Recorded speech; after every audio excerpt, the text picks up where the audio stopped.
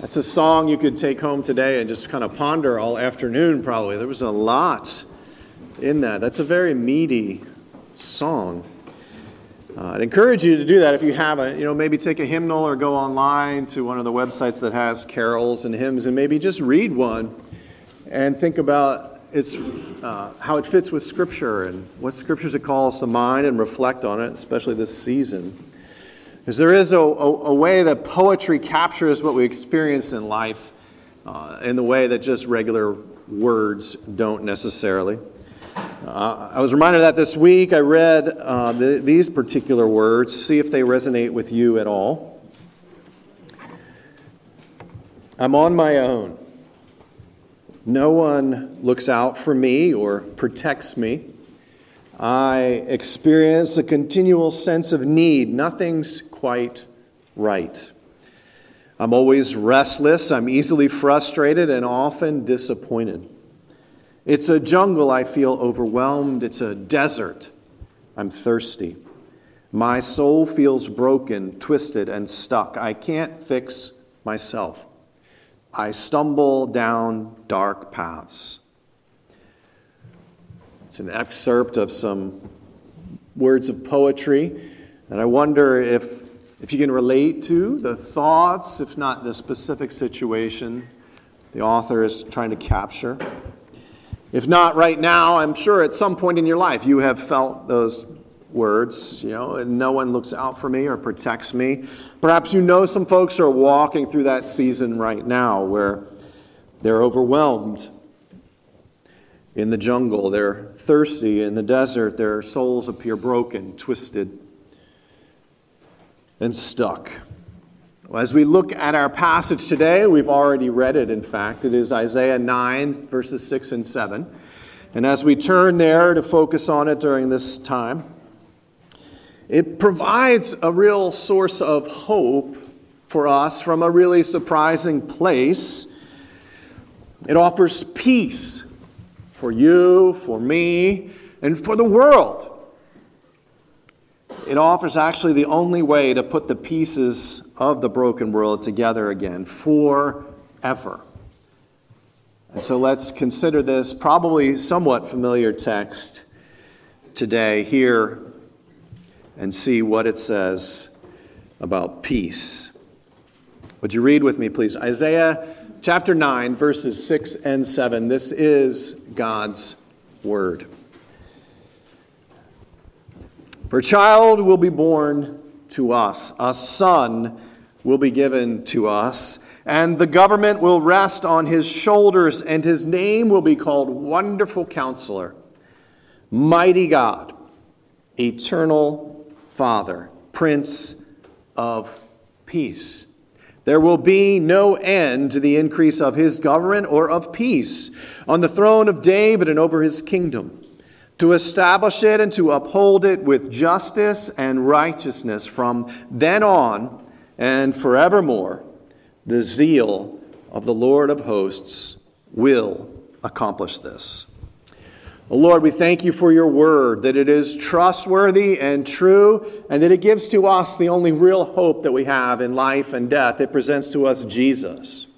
And I pray that he would be real for us today, offering us the hope of peace, not just for a short time and not just the absence of war and conflict, but Lord, the presence of so much more, the fixing of all that is broken, the meeting of every longing of our hearts. At least, O Lord, give us the foretaste of that today. We pray in Jesus' name. Amen. The poem I was quoting a minute ago also says this: my cup is never quite full enough. I am left empty. Disappointment follows me all the days of my life. Will I just be obliterated into nothingness? Will I be alone forever? Homeless, free-falling into void.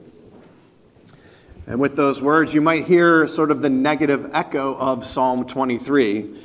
Disappointment follows me all the days of my life. In fact, this poem is called Anti-Psalm 23. It was written by a Christian counselor and author David Powlison a number of years ago, trying to capture in a different way the experience of many of his counselees and the hope that can only be found in Jesus, the hope for peace, and to very often show the way that life goes without him, without Jesus.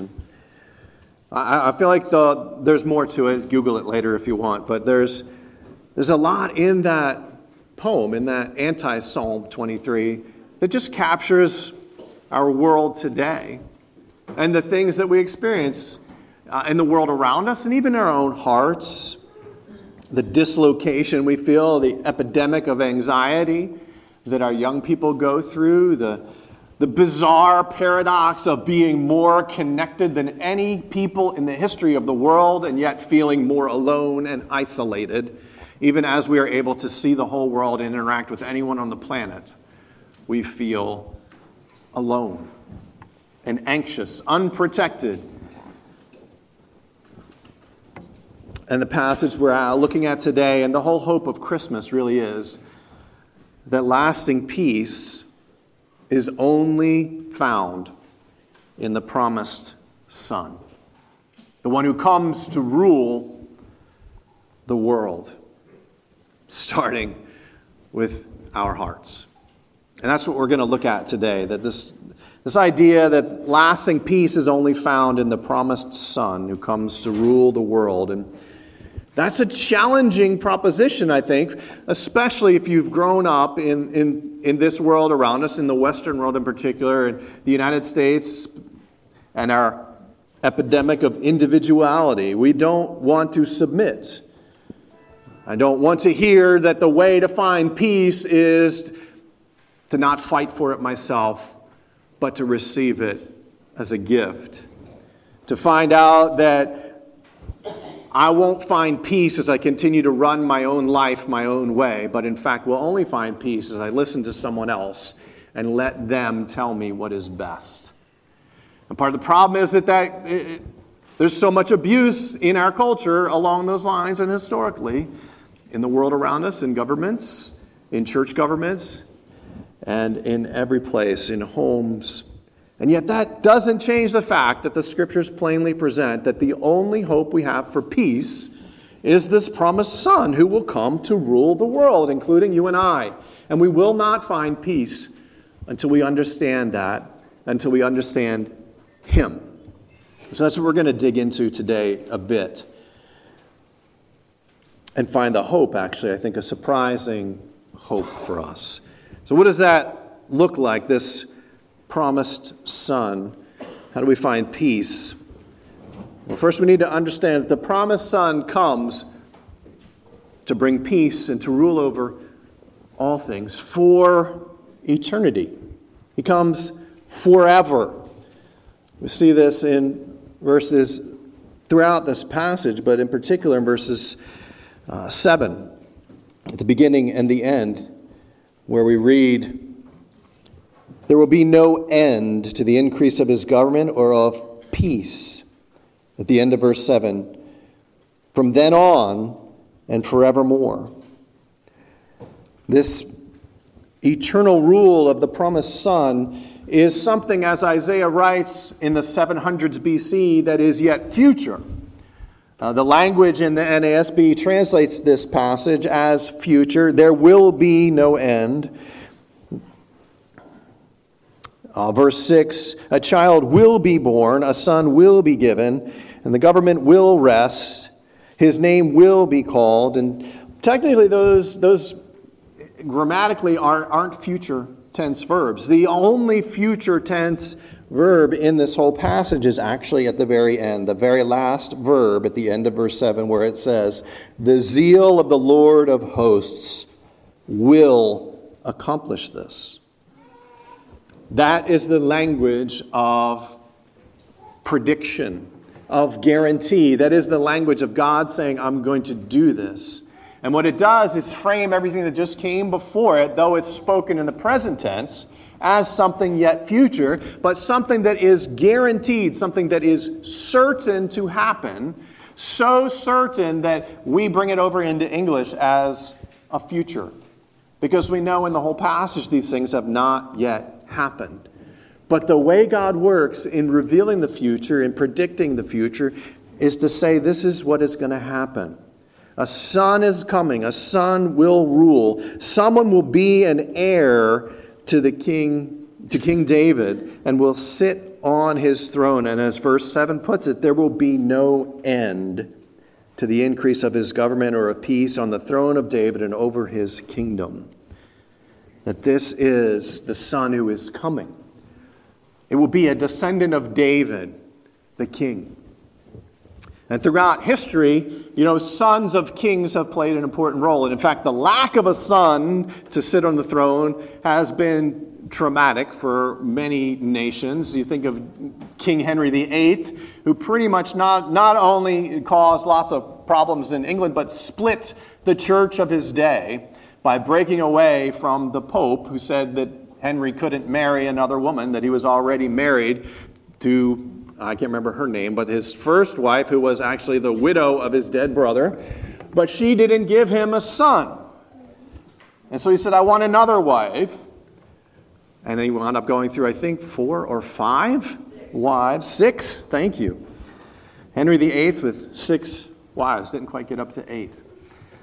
But that need for a king to have a son to pass the rule down has been a historical reality throughout history. It was actually a part of God's plan for Israel in the beginning that the king who sat on the throne, that David himself would then have a son who would rule after him, and he would have a son who would rule after him, and he would have a son, that there would be this continual reign. And it worked out kind of in the beginning if you get past Saul, the first king of Israel, and everything that happened there. But then you had David, whose son Solomon took over, and not without controversy and not without actually some bloodshed. But then Solomon's son took over, Rehoboam, and that was pretty much it for the united kingdom of Israel. His immediate foolishness upon taking the throne and raising taxes led to revolt, and the kingdom was divided to a northern kingdom that became called Israel and Ephraim and a couple other names. And then the southern kingdom where the sons of David continued to rule, where the descendants of David continued to reign. And it was pretty good succession, father to son, consistently throughout the generations. But in the north, it wasn't so. And in fact, they had a hard time lasting more than one generation. Maybe a couple, 2, 3 descendants could sit on the throne in northern Israel, one after the other, but it didn't last. And in fact, at the time when Isaiah is writing, if not immediately after it, but pretty close to, Israel's northern kingdom would be taken into captivity and exiled and be no more. That happened in about 722 BC, and Isaiah was writing in the mid-700s BC, so it's right around that time. The southern kingdom, though it had a succession of rulers, didn't fare much better. They lasted maybe another 150 or 200 years, depending on when Isaiah was writing, until they were also taken into captivity, such that there was no more kingdom of Israel, north or south. After Isaiah's words, after Isaiah's prophecy, after God said that a son would come. And so the question is, then, well, did God's promise fail? Where is the son who will be given to us? Where is the one who would sit on the throne of David forevermore? And that raises not only that first problem of, well, the kingdom went away, how is this to be fulfilled? But the bigger problem of, even if the kingdom was still going, how are you going to find a human to sit on the throne forever and ever, that at some point in the future after Isaiah, there would come a time when this son would reign forever and ever? There is no human being that this could possibly apply to. And so lasting peace needs more than just this idea of a promised son who will reign for eternity. Lasting peace brings us to the second point, which is a son who will reign for God. Not only for eternity, but reign for God, rule for God. And this Son has a big name, a very big name. Look at verse 6. A child will be born to us, a son will be given to us, and the government will rest on his shoulders, and his name will be called Wonderful Counselor, Mighty God, Eternal Father, Prince of Peace. This is one name, it says. This is his name, singular. Not his names, but his name. If you put that together in the Hebrew, it's pretty long. If you put it together in English, hi, I'm Wonderful Counselor, Mighty God, Eternal Father, Prince of Peace. How are you doing? Bob, that's a big name. Just lots of words. But then if you actually look at the words, this is a big name. You might think of a person who is a wonderful counselor. I mentioned David Powelson in that poem he wrote. This is a man who counseled people and helped them for many, many, many years and wrote many, many helpful things. He passed away a few years ago. But he continues to help us to this day. He's a wonderful counselor. Human being he is. You think of, a Prince of Peace. There have been people in history who have been maybe worthy of that title in a sense, in a limited sense. Nelson Mandela bringing peace in South Africa in so many ways, transforming a society there. But even if you would allow someone could be called one of those two names, you get to Eternal Father and Mighty God there in the middle, and who's going to bear that name? Hi, I'm Mighty God. Hi, I'm Eternal Father. Oh, are you? We have a place for you. It's, those are big, big names. As one commentator put it, here is the Old Testament messianic enigma or mystery. How can a veritable son of David be Mighty God and Father of eternity? Eternal Father. One explanation might be that this is a symbolic name. As big as it is and as weighty as it is. Isaiah has already had two sons mentioned in this book, and they have big names that are hard to pronounce for us anyway, that are symbolic. One of them was Sher-Jashub, remnant will return, Isaiah 7:3. The other one was Maher-Shalal-Hash-Baz, hasten booty and speed the spoil, Isaiah 8:1-4. Those are big names. Those are symbolic names.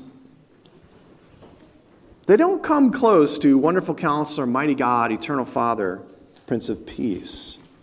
They don't account for, it wouldn't be enough for this to be symbolic to say that this Son is going to rule forever. That this Son will come and sit on the throne of David. It doesn't account for that reign of justice and righteousness that it presents here in this passage. That the Son has not only a big name, but he has a big presence. Look at verse 7. There will be no end to the increase of his government or of peace. Okay, we're familiar with the no end of an increase of government, right? Big government going. Government grows and grows and grows, right? Okay. But this is a government that has not only no end of increase of government, which really in this passage means dominion or rule. There's no place where it does not expand to rule and to bring peace. On the throne of David and over his kingdom, to establish it and uphold it with justice and righteousness from then on and forevermore. I think we would all sign up for a growing government that brought growing peace and growing justice and growing righteousness. We would have literally nothing to complain about if that happened. That if we felt safer and better cared for by an expanding government. But as much as you might like the government or not like it, can you say that it expands and brings more and more justice and righteousness wherever, whatever government you can think of goes? No. Short answer.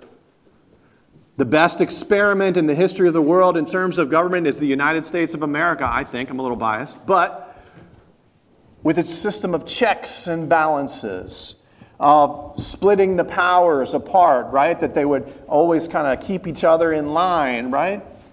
And it's just been perfect. It's been a nonstop spreading of justice and righteousness, right? Right? Is this on? Please don't say right. Okay. Because from the beginning it was broken, because we said all men are created equal. Well, unless your skin color is this, or you come from that place, or you're a woman, whatever, right? You're not quite equal. And that was the best place, was the starting place. And then bad things happen. You just dig into the research. I love the United States. And we have a bad history of injustice and unrighteousness.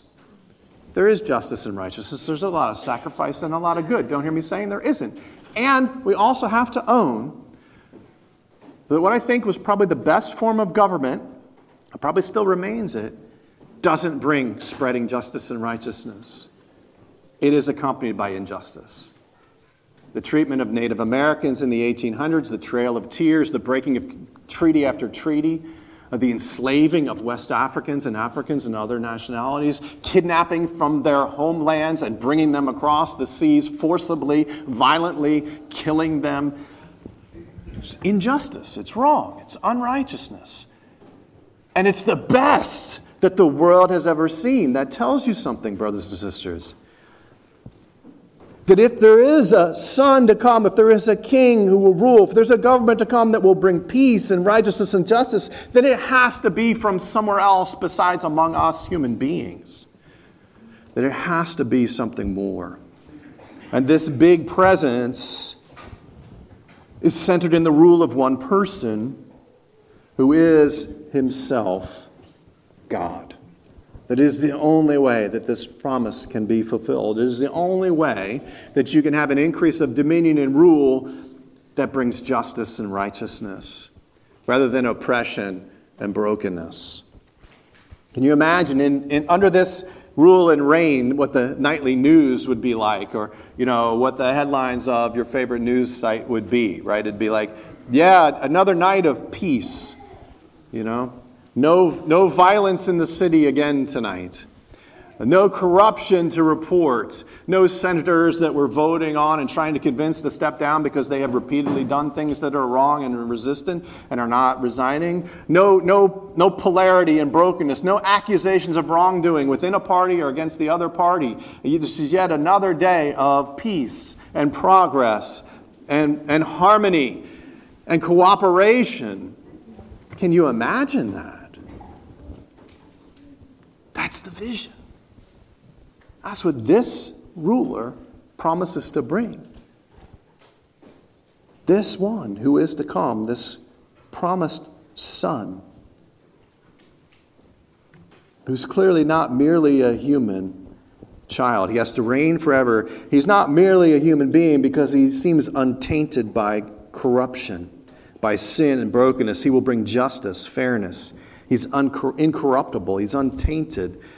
If you read closely, what it's pointing to is the same thing that Jesus challenged the Pharisees on, that this son of David, this promised one who is to come to rule and reign, must be more than just a son of David. David calls him in Psalm 110, great David calls his son Lord. He says this one is better than me. Jesus talks about that in Matthew 22, 41 to 46. That this one to come is also called Emmanuel. Isaiah 7:14 speaks of the birth from a virgin of Emmanuel, God with us. And lasting peace is only going to be found in this promised Son, the one who comes to rule the world for eternity, to rule the world for God, and finally, to rule the world for you, for your good. He brings a government of peace. Look again at the text. It says he is the Prince of Peace. At the end of verse 6. Beginning of verse 7, he says there will be no end to the increase of his government or his rule or of peace. I don't know what you think about when you think of the word peace. It's hard not to think about in our day and age of the actual wars that are happening in Palestine between Israel and Hamas and all that, or in the Ukraine between Russia and Ukraine, or other places you might know. In fact, the recent rebellions in, I think, Sierra Leone and West Africa, that these are wars. And when they cease, we think, oh, it's peace. But peace in the biblical sense and what this passage is pointing to and what all of Scriptures point to is something way bigger than merely the absence of conflict and hostility and open violence. The word peace brings with it a sense of wholeness, of completeness, of harmony, of fulfillment. Those are, as one commentator puts it, closer to the meaning.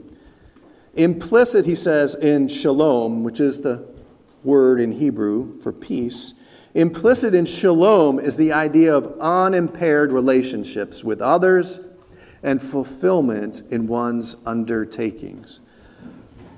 That this Prince of Peace, who brings the spreading of peace, is one who brings wholeness, harmony, completeness, fulfillment, satisfaction, you might say, to all people, to all of our longings, to all that is broken. He brings peace, wholeness, restoration, reconciliation. That's why we read that great promise in Luke chapter 2, verse 10 through 14, as the angels appear to the shepherds.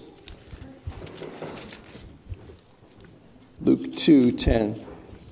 We read what they say.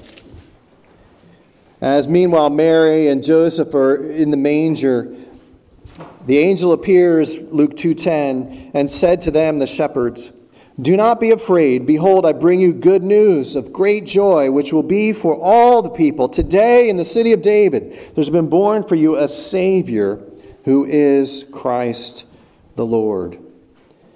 They say a moment later, the whole host appears, "Glory to God in the highest, and on earth peace among men with whom he is pleased." That the promise of the Son is fulfilled in the coming of Jesus, in his humble birth in that stable. It's the beginning of the one who would then come to rule the nations, the one who would come to not merely teach us some really good things, not merely to show us how to live in a really good way, but in fact, to win us over to his side, to conquer our own hearts and bring peace here, first of all, that he might then bring peace everywhere, throughout all of creation.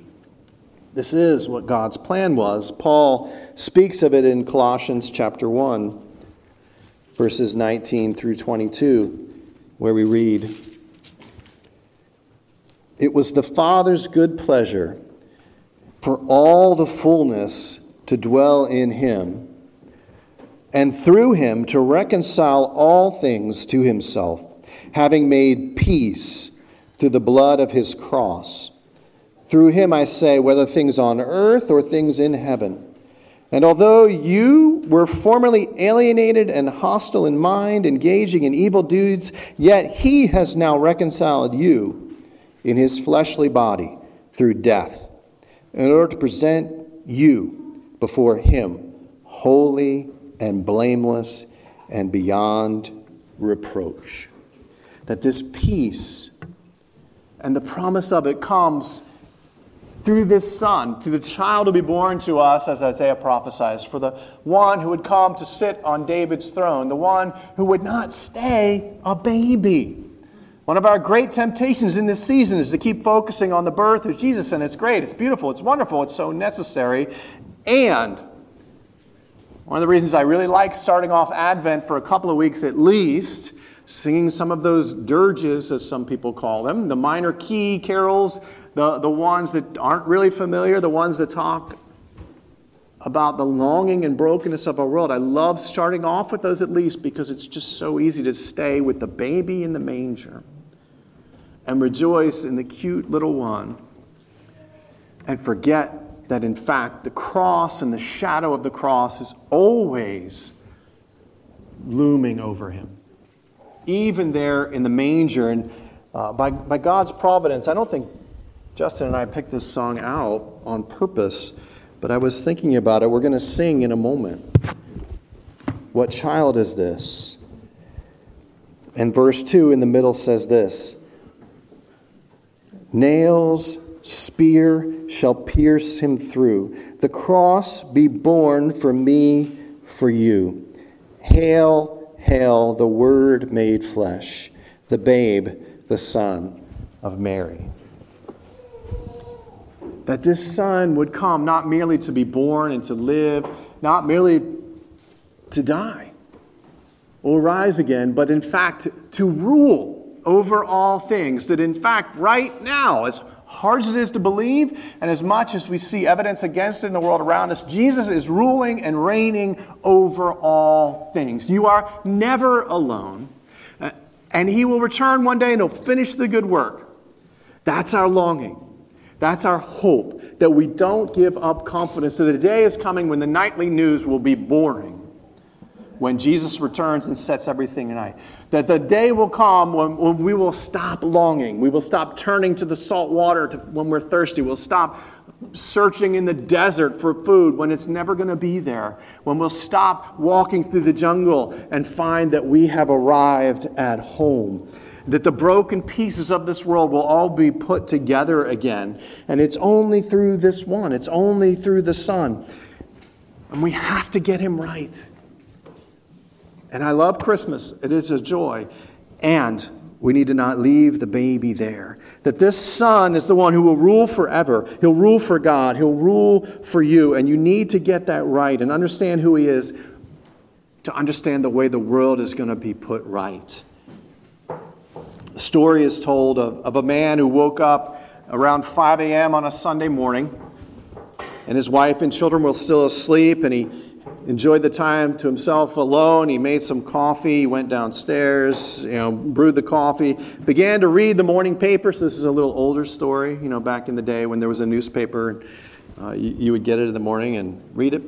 So he's just starting to read his newspaper, which, by the way, children, was a big thing, about yay big, that was just like a big sheet of paper. Think about a poster with small words and stories, and then you would turn that poster page and there'd be more on the back. And I think I'm being silly, but I think kids probably actually need to know that, don't they? Has anybody seen a newspaper lately? I don't know. Anyway, so this is he's reading this thing, right? And there's all kinds of advertisements and articles and pictures in the newspaper. And he begins to read it, and as soon as he starts to read a couple sentences into the first article, he sees his daughter coming down the stairs and says, "Oh, honey, go back to bed." I want to read, go back to bed. She says, "I'm not sleepy." And he's holding the paper and he sees a picture and he has an idea, and so he cuts something out and he hands it to her and says, "Hey," rips it apart. Go put this together. It's a map of the world. Go see, here's some Scotch tape. Go see if you can put the pieces together and tape it together and bring back, the world in one piece. And so she goes off, and he has maybe a couple sips of coffee, doesn't quite finish the first article, and she comes back and says, "Daddy, I'm finished." And he says, "How did you do it so fast, sweetie?" She says, "It was easy, Daddy. On the back side of the page is a picture of a man. And when you get the man right, you make the world right." Brothers and sisters, the world is broken in pieces. And the only solution is to submit to the Son who will rule and reign with justice, with righteousness, to not put our hope in any earthly leader. Don't hear me saying don't vote. Don't hear me saying don't have opinions and convictions and values. But every single leader is going to let you down. That's not our ultimate hope. Our ultimate hope is that Jesus is going to return. Our hope is that he's in fact reigning and ruling right now, and whatever is broken, whatever causes you tears and frustrations and sorrows, he's aware of. And if you can wrestle with it, he's allowing it. And it's serving his purposes. In fact, he will use it for good. That's his promise, that nothing happens outside of his permission. And he will work all things together for good. And the way to peace starts with just recognizing that. Of giving up on your own rule and your own reign over your life and allowing Him to lead. Don't leave that Son in the manger, or don't leave Him on earth just teaching. Don't even leave Him on the cross. Don't leave Him in heaven. Let Him rule in your life. It is the only way you're going to find peace. It's the only way you're going to point the world around you to peace. It's the only way the broken pieces of your own life will come together, is if you look to Jesus for hope. Because He is the promised Son. Jesus is the one who comes to rule the world, starting with you and your heart. Will you pray with me? Lord Jesus, convince us again, O Lord, that lasting peace is only going to be found in you. That you are faithful to your promises, and you have shown that throughout history, and all of these prophecies fulfilled in Jesus. That you did come to rule the world, Lord. Convince us again that we might believe that you are still ruling and reigning, and that you allow things that are confusing to us, and you have suffered all that's required to bring an end to it all, and you will one day return. And meanwhile, Lord, that we'll find peace in you. We'll find a peace that passes understanding. We'll find a peace that brings perseverance, because we look to you. Rule in our hearts, we pray. In Jesus' name, amen.